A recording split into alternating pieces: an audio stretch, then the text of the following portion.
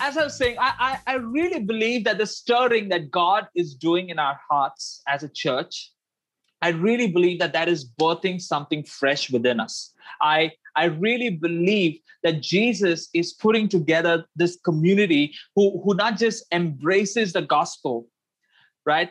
But is also taking out opportunities, is also taking out time to live out the gospel message of Jesus. And I have to say, doing that is not always comfortable, right? Doing that is not always comfortable. So it's not always according to your convenience. It is not always in the something that comes to some of us naturally. But can I say it is always worth it? Can somebody put that up in chat? It's always worth it. It's always worth it when Jesus challenges you and me to live out the gospel message. And see, when things like when the scripture that we have been reading really pops up from the text, all that you have been reading and meditating on, when the Holy Spirit really convicts you of certain things and the seasons of your life, that is something powerful. That is something powerful. That is something so timely. And here's the truth, right? Being convicted of something is the start of it. But responding and acting upon that conviction is what leads to this transformation part that we talk about. And so I pray and I really hope that these teachings, that these scriptures and all that the Holy Spirit has been doing with in our lives in the past few weeks as we have been journeying through this series called Heart Attack, I really hope that all these things would birth within you those strong desires and would really allow Jesus to start shaping your heart. So, and as we close out on this series, right, I want to help us paint a futuristic picture of what a heart that is shaped by the gospel, of what that can look like, right? Of what that looks like. And God, when I was penning down when I was penning down the content for the series, God really dropped a glimpse in my heart, dropped a glimpse in my spirit, and I want to share this with you as we close out Heart Attack, as we close out this series. So let me ask you this simple question, right? To what extent are you allowing Jesus to shape and mold your heart? Right? If you missed out on that, I want to ask you this again. And it's fine if you want to keep the answer of that to yourself. To what extent are you allowing Jesus to shape and mold your heart? Now, the answer to that can be answered in so many different ways, right? And if you want to go ahead and put something up in chat, feel free to do that. But this question can be answered in so many different ways. And I believe one particular way how we can answer this question is maybe something like this: to the extent of allowing Jesus to eradicate every divide, every chaos, every worry, every selfish mindset that kind of keeps popping up in the heart. Are you guys with me? All those thoughts that kind of keep us pushing us away from the person of Jesus Christ, all those evil desires, all those fleshly attitudes, all the mindsets of the past that try to hold us back. If as long as we make it an intentional choice to allow the Holy Spirit to eradicate that one by one, that's where our heart is going to be shaped the way Jesus desires for it to be shaped. And here's the fun part of it, right? Or the reality of this is all of this takes a lifetime. All of this takes a lifetime. I wish I could say it's as simple as it begins when we start a talk series and it stops when we complete a talk series. Like, who wouldn't want that, right? Who wouldn't want a quick fix? Who wouldn't want your hearts to be shaped in like just 4 weeks time span? Right? Like, who wouldn't want a quick fix? We all love quick fixes. We all love quick fixes. And the truth is, this entire journey is a lifelong process. It is not something that just starts, like I said, at the start of the talk series and ends at the talk series, because a gospel-shaped heart is one that has a continuous inward working of the Holy Spirit through the scriptures. A gospel-shaped heart is one where Jesus permeates through every bit of the heart. A gospel-shaped heart is eager to multiply its impact to the people around it. That's what a gospel-shaped heart looks like. And as we allow God to bring out these truths in our lives, right, we are heading towards something that is called an undivided heart. Can somebody type that out in chat? An undivided heart. An undivided heart. And we all have been inspired, motivated, captivated. We all have been really challenged by the life of David in the scriptures, right? And if you really see his lifestyle, David was known for his bold and his authentic prayers. David was known for the passion that he had for God, for the heart that he carried for God, right? And in all of that, David has penned down some beautiful psalms. David has penned down some beautiful prayers and some bold prayers when he's penned down these psalms. And I want us to focus on one of these psalms that David pens down, which is a prayer. And if you read Psalm 86, that's a beautiful prayer that has been penned down by David. But I just want to highlight these couple of verses from Psalm 86, verses 11 to 16. This is what it says. Teach me your way, O Lord, that I may rely on your faithfulness. Give me an undivided heart that I may fear your name. Teach me your way, O Lord, that I may rely on your faithfulness. Give me an undivided heart that I may fear your name.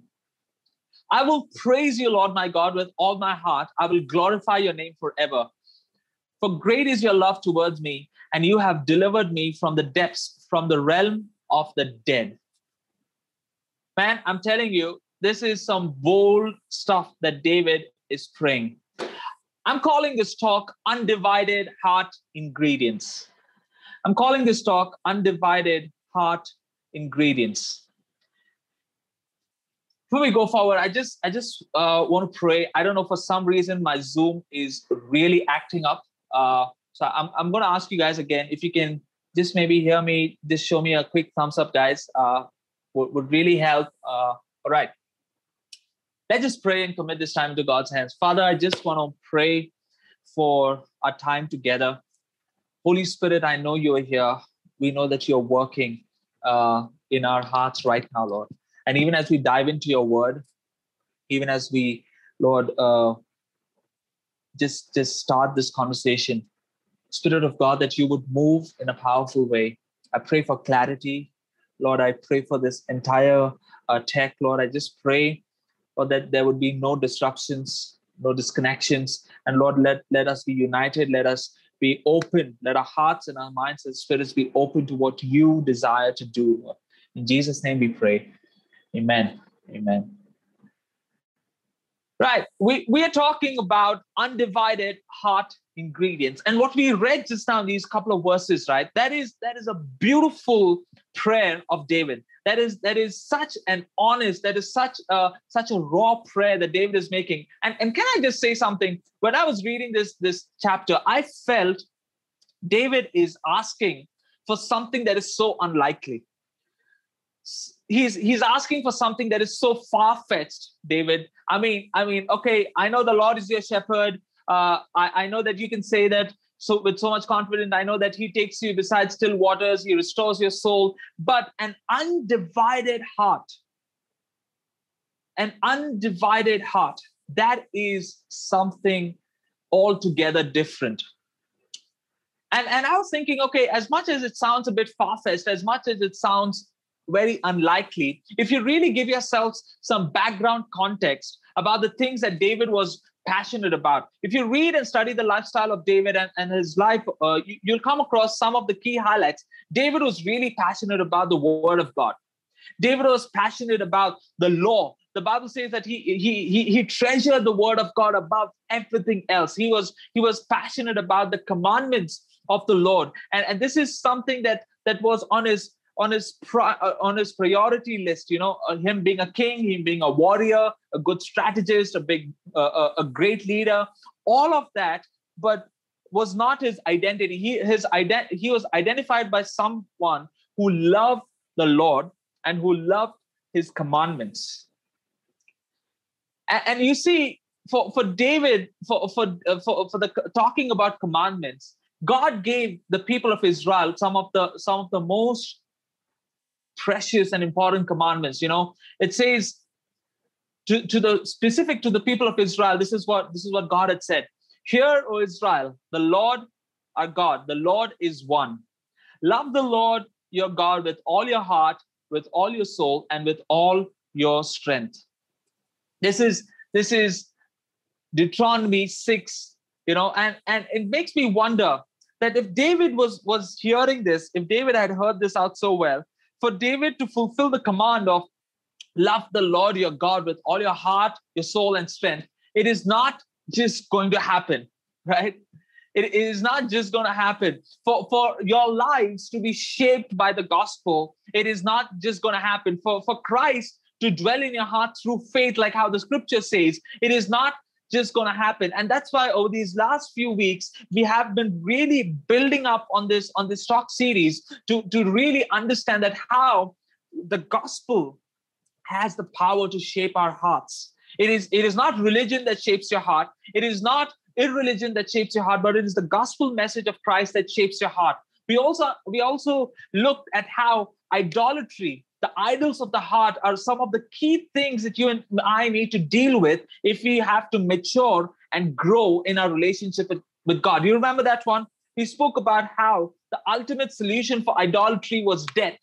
But thank God for his son, Jesus Christ, who took death upon himself. And because of his death and because of his resurrection, you and me don't have to fall prey to the idols of our heart. There is a way out. And last week, we were talking about how the Holy Spirit plays such a key role in bringing that revival to our hearts, in bringing that renewal to our hearts. And so you see, all these weeks we have been building up. And today we have come to this place where an undivided heart is what God expects out of all his sons and daughters. God expects that out of all his sons and daughters. And that's what we saw, right? And hey, since we're talking about ingredients, I know there's so many amazing people in Zealous who love cooking. Right. And I know some people who have tried out some crazy things during the lockdown. I've seen some pictures. I've also gotten the privilege of kind of coming to your places and eating those amazing meals. And I want to just throw a trick question at you. Okay. I don't know if you're ready for this. I think especially the mothers and the ladies and some men who love cooking, you love your kitchen, you love your ingredients. This might come naturally to you. But for those who walk in once in a while to the kitchen, let's try, right? Let's try. Neville, let's try, right? Vipin, let's try. Okay. So, all right. I want to ask you this simple question, right? And it'll be coming up on your screen. Can you help us in chat with 3 ingredient recipes? Okay. Don't spell out the recipe. Just tell us, using 3 ingredients, what are some of the things that you have tried out or you have heard about? Just let's have some fun. 3 ingredient recipes. Anyone wants to take a shot at it? Okay, potato, oil, salt. Nikki, what's that for? Is that for mash? French fries. French fries? Okay, French fries. Boiled egg. Neeraj, 3 ingredients. All right, I'm seeing that. Okay, yeast, flour, salt. Okay, bread, not bad. Eggs, banana, oats, pancakes. There you go. Dewey, nailing it. All right. Come on, man. Where are all the chefs? Raj, I thought you would have a big list, man. Maggie. Okay, Neeraj and Benji are on a total different trip altogether. They are like, okay, 3 is too much. We want to stick to 1. All right. Okay. Doesn't fit in 3 ingredients. Okay. This is the problem with these exclusive chefs, right? They all want the lavish list of ingredients to cook this amazing meal.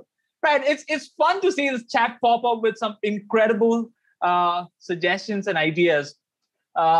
Maggie, wow. So I did a bit of reading, okay, and this is what I found out. I love whenever I go to the kitchen. I know Julie will maybe unmute herself and say, maybe never in the recent times, but whenever I have gone to the kitchen, some of the things I love to do is experiment. And while I was reading some of the things, I found out that you can really make lemon chicken with just lemon, chicken, and olives, right? 3 ingredients. You can make banana pancakes, like Julie said, with banana, egg, and coconut flour. You can make crepes with just flour, egg, and milk. So if you want to try out these things, don't ask me. I can share the link where I read this, and you can get the recipes for yourself. But I want to talk to you tonight about a few ingredients that, when put together, really help each one of us cultivate and build an undivided heart. A few ingredients, when put together, really help us cultivate and build an undivided heart. You know, Jesus, in one of his most epic conversations in the Bible, that is called the Sermon on the Mount, you know, he makes this statement regarding the heart. He says this in Matthew 5, verse 8. He says, "Blessed are the pure in heart, for they will what? They will see God."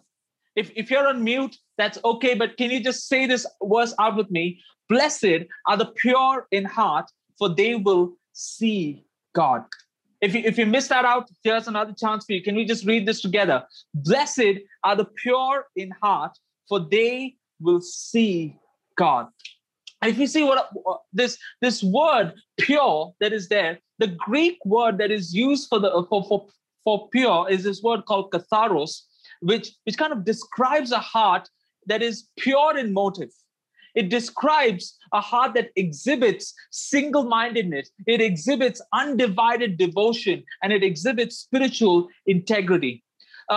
This word pure or katharos has to do with attitudes, integrity, singleness of the heart, as opposed to double-mindedness. And so Jesus is saying that the pure in heart are those who desire their hearts to be unmixed in its devotion and motivation. If you remember, one of the things that I shared with you in the first week itself is that the power of the gospel, it really changes your heart motivation. The gospel has the power to change your heart motivations. If you missed that out in week 1, I want to say this again. The gospel message of Jesus Christ has the power to change your heart motivations. And if you see, right, the main theme here that Jesus is talking about is a heart that is concentrated or devoted completely to the one and true living eternal God, not to the idols of the temporal world. Right? So maybe let me hear you, let me help you see this better, right? The same word katharos in secular Greek or in their conversations, whenever the Greeks use this word katharos, it was often used of metals that had been refined until all impurities were removed. Until what? Until all impurities were removed, leaving only the pure metal.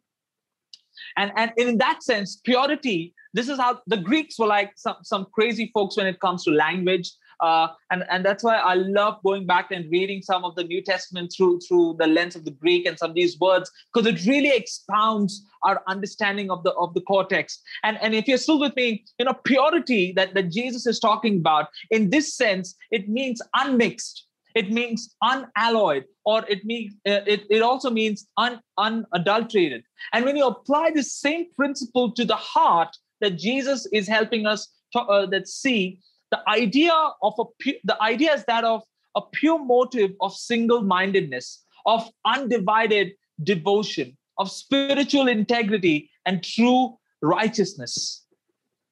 You see that on screen. It's about the pure motive of single-mindedness. It's your undivided devotion. It's your spiritual integrity, and it's your true righteousness. So then, zealous, we have this question then in front of us. How do we really build our heart in this manner? How do we really come to this place where you and I can say that, hey, I have an undivided heart for Jesus? Because if this is what it's going to take, I want to help you see just through these few ingredients that will really help each one of us build and cultivate an undivided heart. Are you ready for the first one? I'm going to share with you 3 ingredients, all right? Maybe in your own life, you might have to top up with another ingredient that you and the Holy Spirit can figure out what fits best for you. Maybe you need a 4th and a 5th ingredient, but I want to share with you the 3 base ingredients for an undivided heart. Ready for the first one? I'm sure you did not see this coming. The first ingredient: kill the first cousin. I wish your cameras were on so that I could see your reactions. I saw Benji's reaction.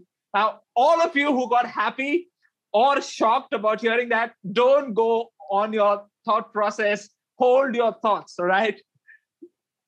But the first ingredient still stands. Kill the first cousin.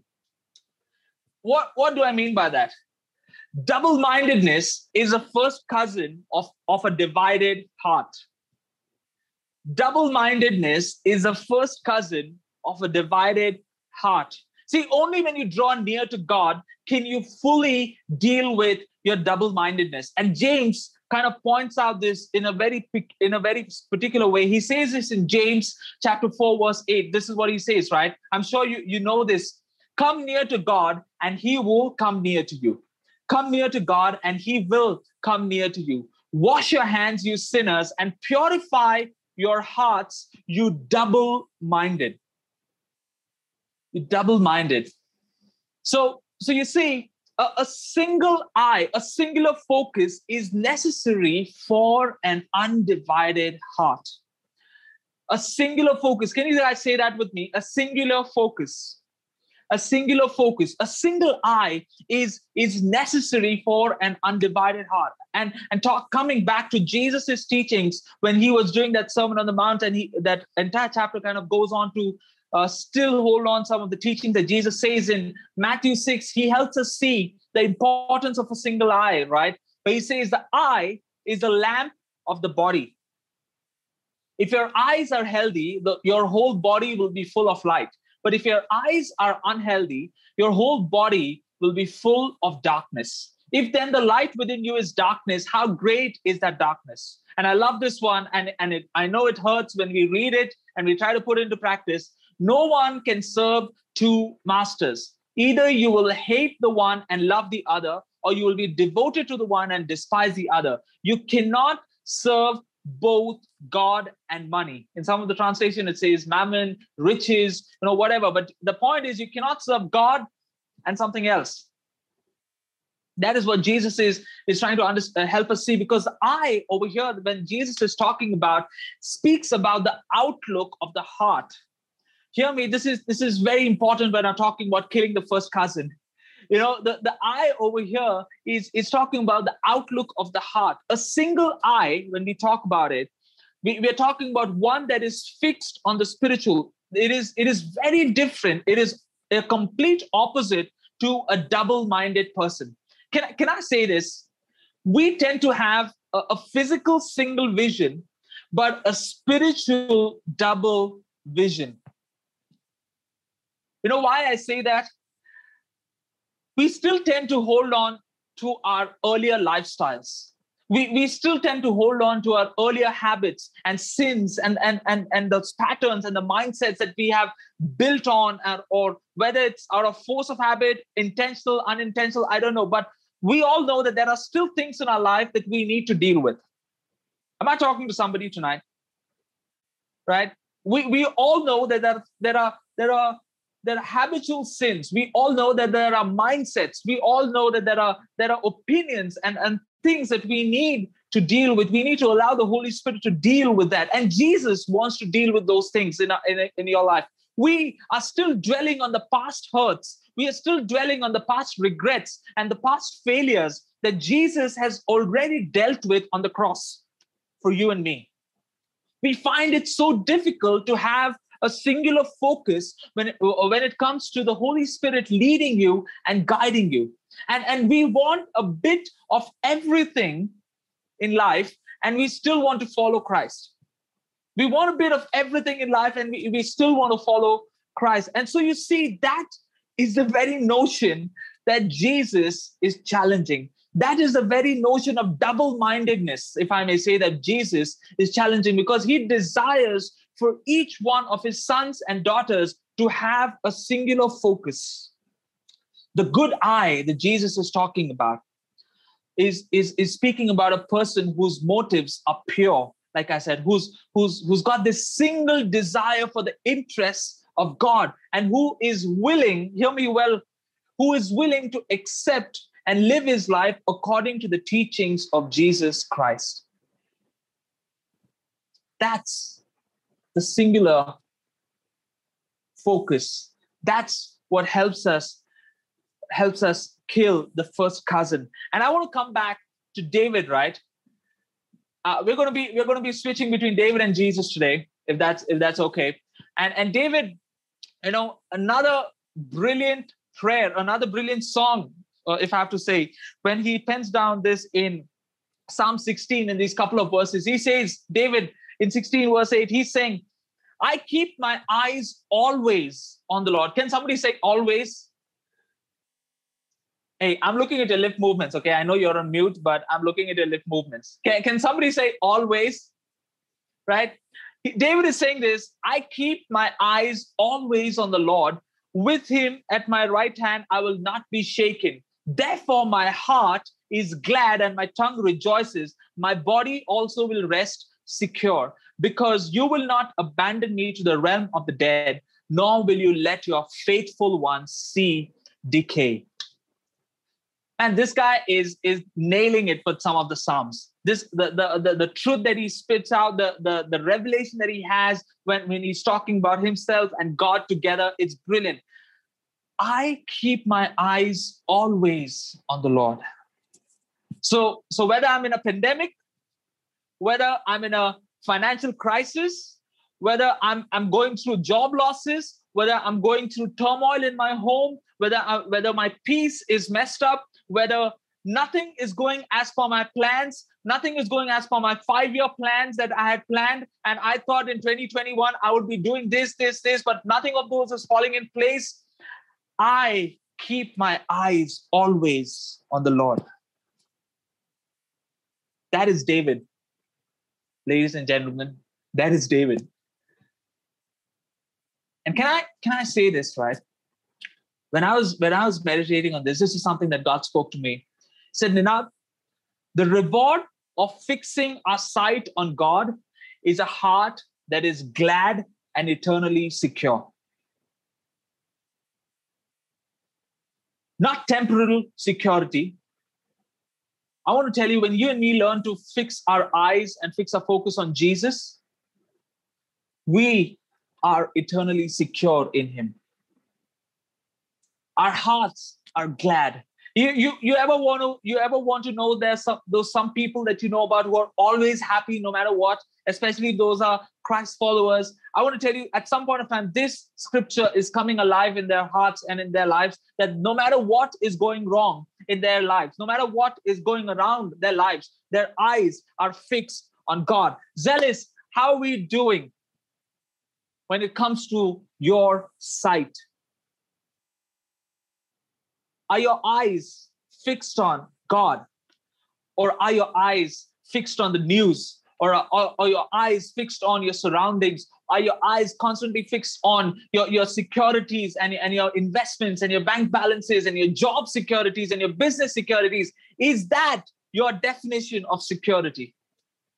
Because I want to tell you, when we talk about Jesus, when we talk about gospel, the narrative changes so much. Eternal security is found in the person of Jesus Christ. Our hearts will be glad when our eyes are constantly learning to be fixated on the person of Jesus Christ. Are you struggling to give Jesus the control of everything in your life? Are you still in a place where where you're like, okay, I've got this doubt. I've got this apprehension. I know I know I should be doing it, but I can't do it. If you've been feeling that way, can I just remind you, the blood of Jesus Christ is powerful enough to silence every fear, to silence every rejection, to silence every doubt, to silence every second guessing that is going on through your life and in your hearts and in your mind. And the blood of Christ can birth faith into your situations and faith for your situations. So don't miss out on the action now, Zealous. Don't miss out on the action. Kill the first cousin of double-mindedness through the power of the scriptures. Kill the first cousin of double-mindedness by fixing your sight on Jesus. Kill the first cousin of double-mindedness by depending on the Holy Spirit to lead you and guide you at every step of your life. Kill the first cousin. That's ingredient one. Got the second ingredient lined up for you guys. Are you guys doing okay? Right? You guys doing okay? The second one I want to share with you guys is an appetite for truth. How is your appetite for truth? And what I mean by that is the sheer power of the scriptures.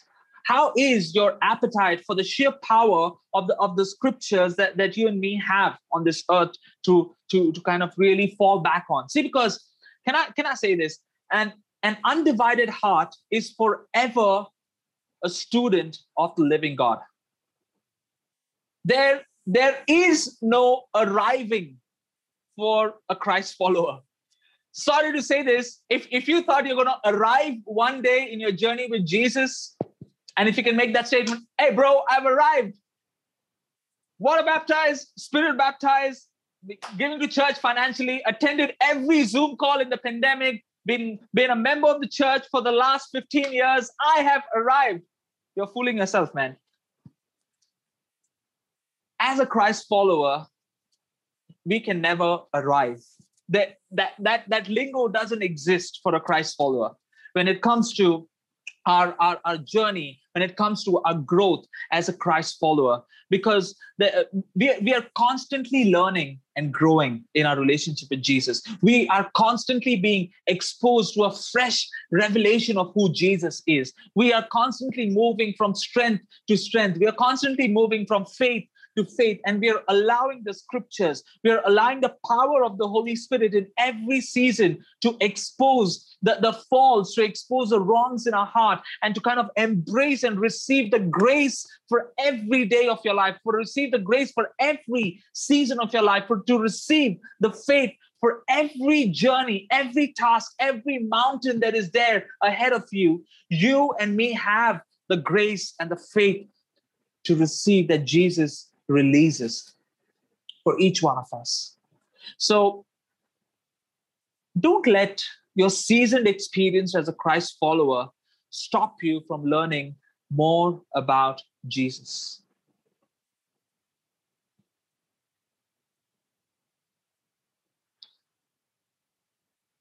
I think I've spoken about this earlier.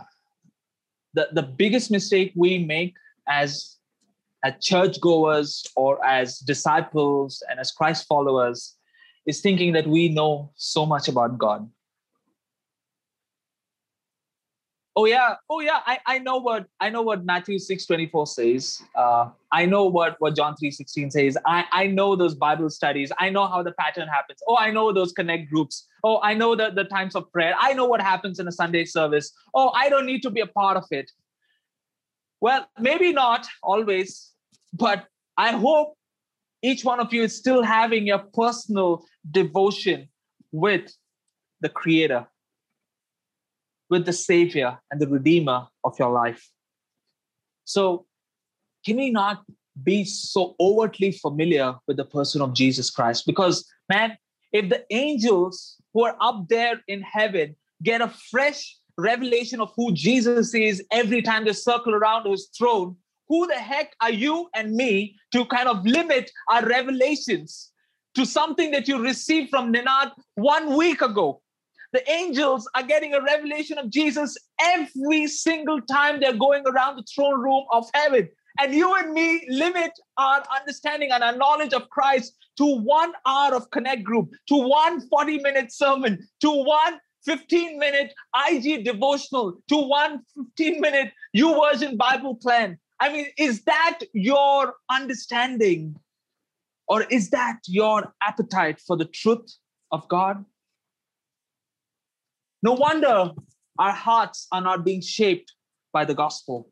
No wonder we are still facing the same problems that we faced once upon a time. No wonder we are always so irritated. No wonder we are always on the edge. No wonder we feel always so depressed and discouraged. And we are always kind of waiting for something to fall in place. We need that emotional neediness in our lives.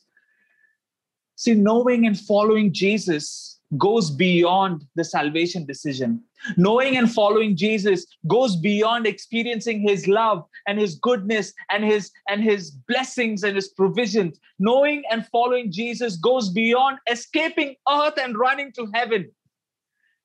Knowing and following Jesus is a life of unconditional surrender to his will for your life. I'm telling you, some of these things that I'm sharing with you, I have learned it the hard way, where I have limited my experience of who Jesus is because I was doing the thing called church, because I was leading something called as a worship team. So I don't need a fresh revelation of Jesus. Because I was involved in doing youth missions, I can just allow my work to speak for my relationship with Jesus. But what about your intimacy? And can I just tell you, sometimes if you have to take a break from what you're doing for God, go ahead and do that. But don't take a break from your personal time with Jesus.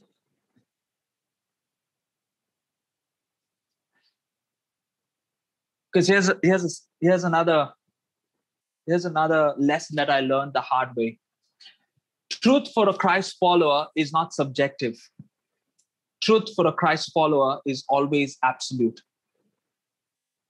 You know, in a time and age where everything is relative, where everything is subjective, you know, we all have these conversations. We all have these backings of theories and case studies and case papers when it comes to talking about truth, when it comes to talking about different topics, and everything nowadays is relative. Everything nowadays is subjective. But hey, for you and me as Christ followers, truth is absolute. If it is the blood of Christ that redeems you from your sins, it is the blood of Christ that redeems you from your sins. It is not your weekly church attendance. If we are saved through grace by faith, we are saved by grace through faith. It is not because you and me can outlive God through your good works. Truth for a Christ follower is not subjective, but absolute. I love Hudson Taylor. You know, he was one of this incredible person, you know, who carried the heart of God, who carried the love of God wherever he went. And he made this amazing statement. He says, either Christ is either Lord of all, or he is not Lord at all. It's one of the very old statements, one of his famous ones. And it kind of really fits into what we're talking about right now. For some of us, man, we can be the barb of excuses when it comes to following Jesus. You're looking at one, right? I've made some of the most silliest, I've made some of the most random, I've made some of the most convincing excuses when it comes to not following Christ according to his word. Not obeying Jesus the way we should be obeying. And come on, we all are so creative when it comes to excuses, right? Okay, that smile or that smirk makes me feel that I'm not the only one who's on that road, right? But can I say this? Many people abandon Christian faith. Many people stop following Jesus because they are so drained out. by the peripherals of church life.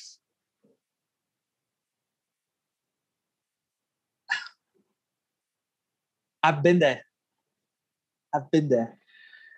I think if I can speak on behalf of my team, I think all of us, or most of us, we have been there.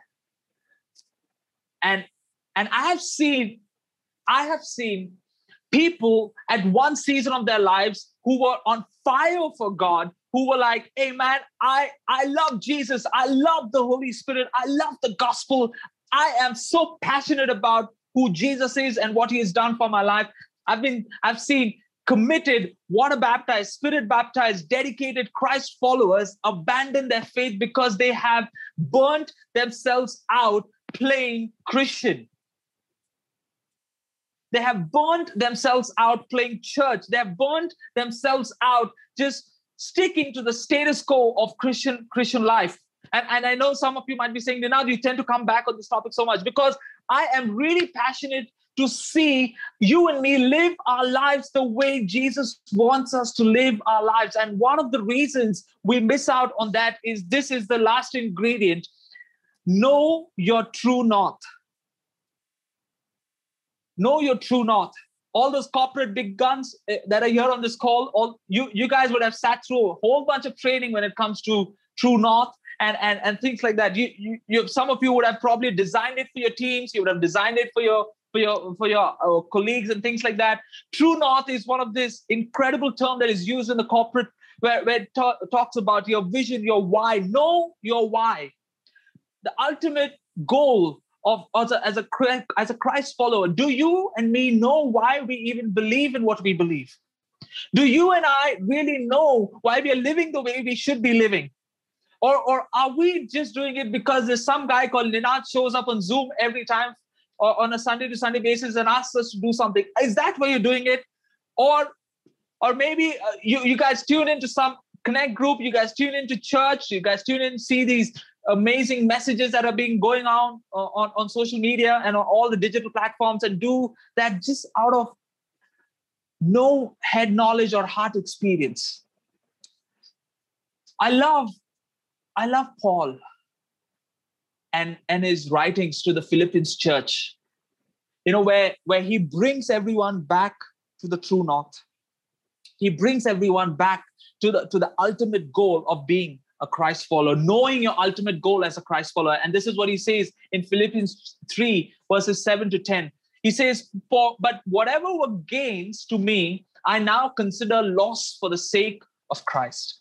What is more, I consider everything a loss because of the surpassing worth of knowing Christ Jesus, my Lord, for whose sake I have lost all things. I consider them garbage, that I may gain Christ and be found in him, not having a righteousness of my own that comes from the law, but that which is through faith in Christ, the righteousness that comes from God on the basis of faith. And then in verse 10, he hits the home run, where he says, I want to know Christ. Can somebody say that? I want to know Christ. I want to know Christ, yes, to know the power of his resurrection and participation in his sufferings, becoming like him in his death.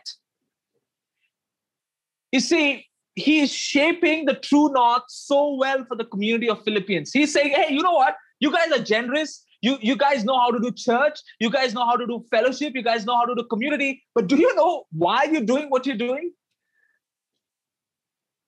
Like, do you know why your heart needs to be shaped by the gospel?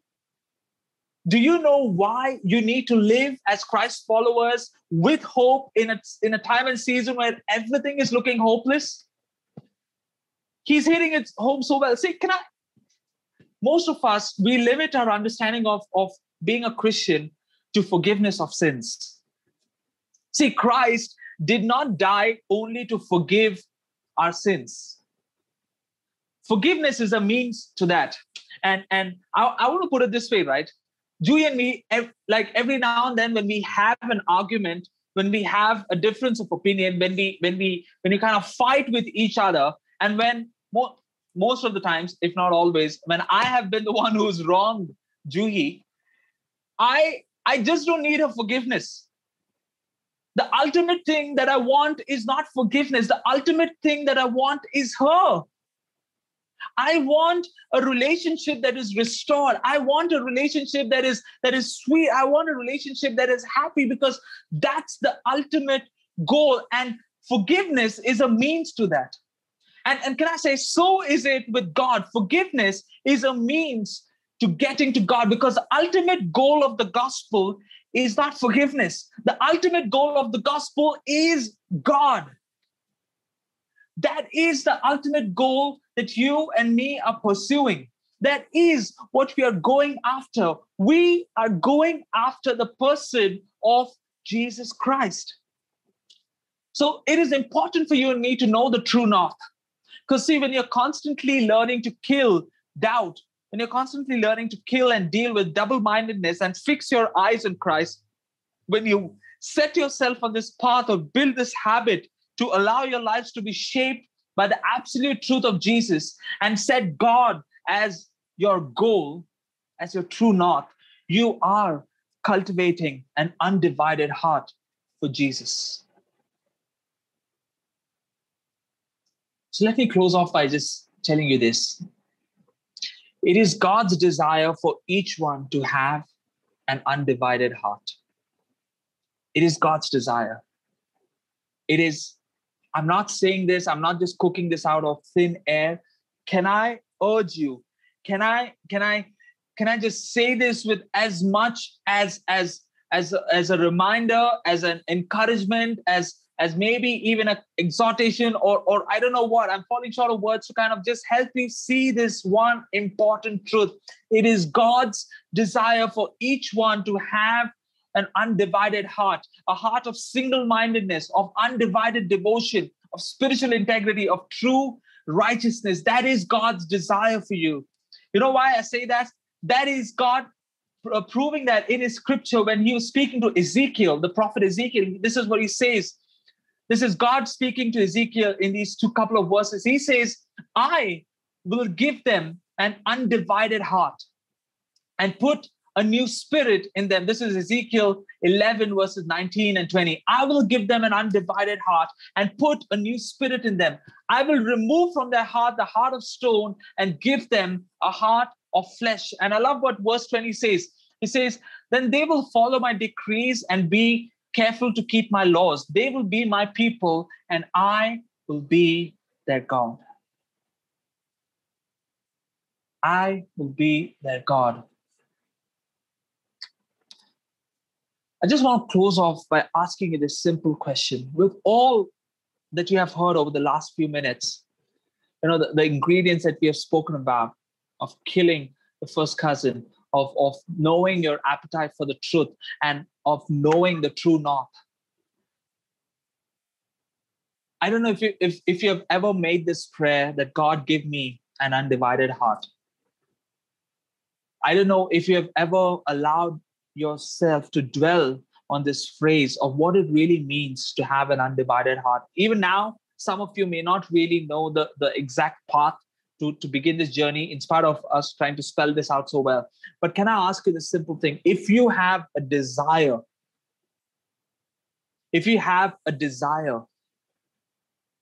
have that undivided heart, can I see your hands? Because I believe God will honor that desire today. Sometimes we don't know the exact pathway we need to take. We don't know the exact process, but I want to challenge you today. If you simply have that desire is where you can start this journey with.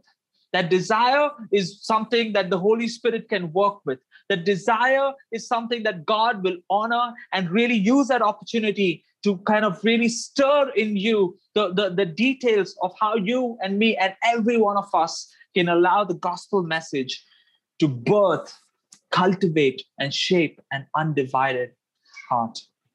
And if you've raised your hands up to say that, hey, Ninad, I have that desire to cultivate that undivided heart. I have that desire for the Holy Spirit to work in my life to cultivate that undivided heart. I want us to do something that David did. So many times, I don't know if you have said this, I have said this, God, I really don't know what to pray. I mean, the situation is such that I run short of words. I run short of expressions. I don't have the courage. I don't have the guts to pray those prayers, to even start praying. Forget about continuing prayer. I don't even have the guts sometimes to start praying. It's at those times where the scriptures tag along with you and can become your great prayers. And tonight, Zealous, I want to challenge you. Can we make Psalm 86, verse 11 and 13 your prayer? Can we make this our prayer tonight? It's there up on the screen. I want to leave this moment for each one of us. If you're tuned in on Zoom, if you're watching this on YouTube, I want to create this space between you and God. Can it be as simple as you just praying this prayer out loud? Maybe penning down some of the words that kind of stick with you, some of the words that kind of resonate with your season, that resonate with what you're going through. Maybe it can also mean after this time of our time together, go back and read the entire prayer of Psalm 86. But for now, for this very minute that we are in, can you not let go of this time and just communicate, just talk to God through this prayer, that teach me your way, Lord, that I may rely on your faithfulness. Give me an undivided heart that I may fear your name. I will praise you, Lord my God, with all my heart. I will glorify your name forever. For great is your love toward me, and you have delivered me from the depths, from the realm of the dead. We're so glad you've been listening in. If you'd like to know more about us, follow us on Insta at Zealous Pune or visit us online at zealous.community.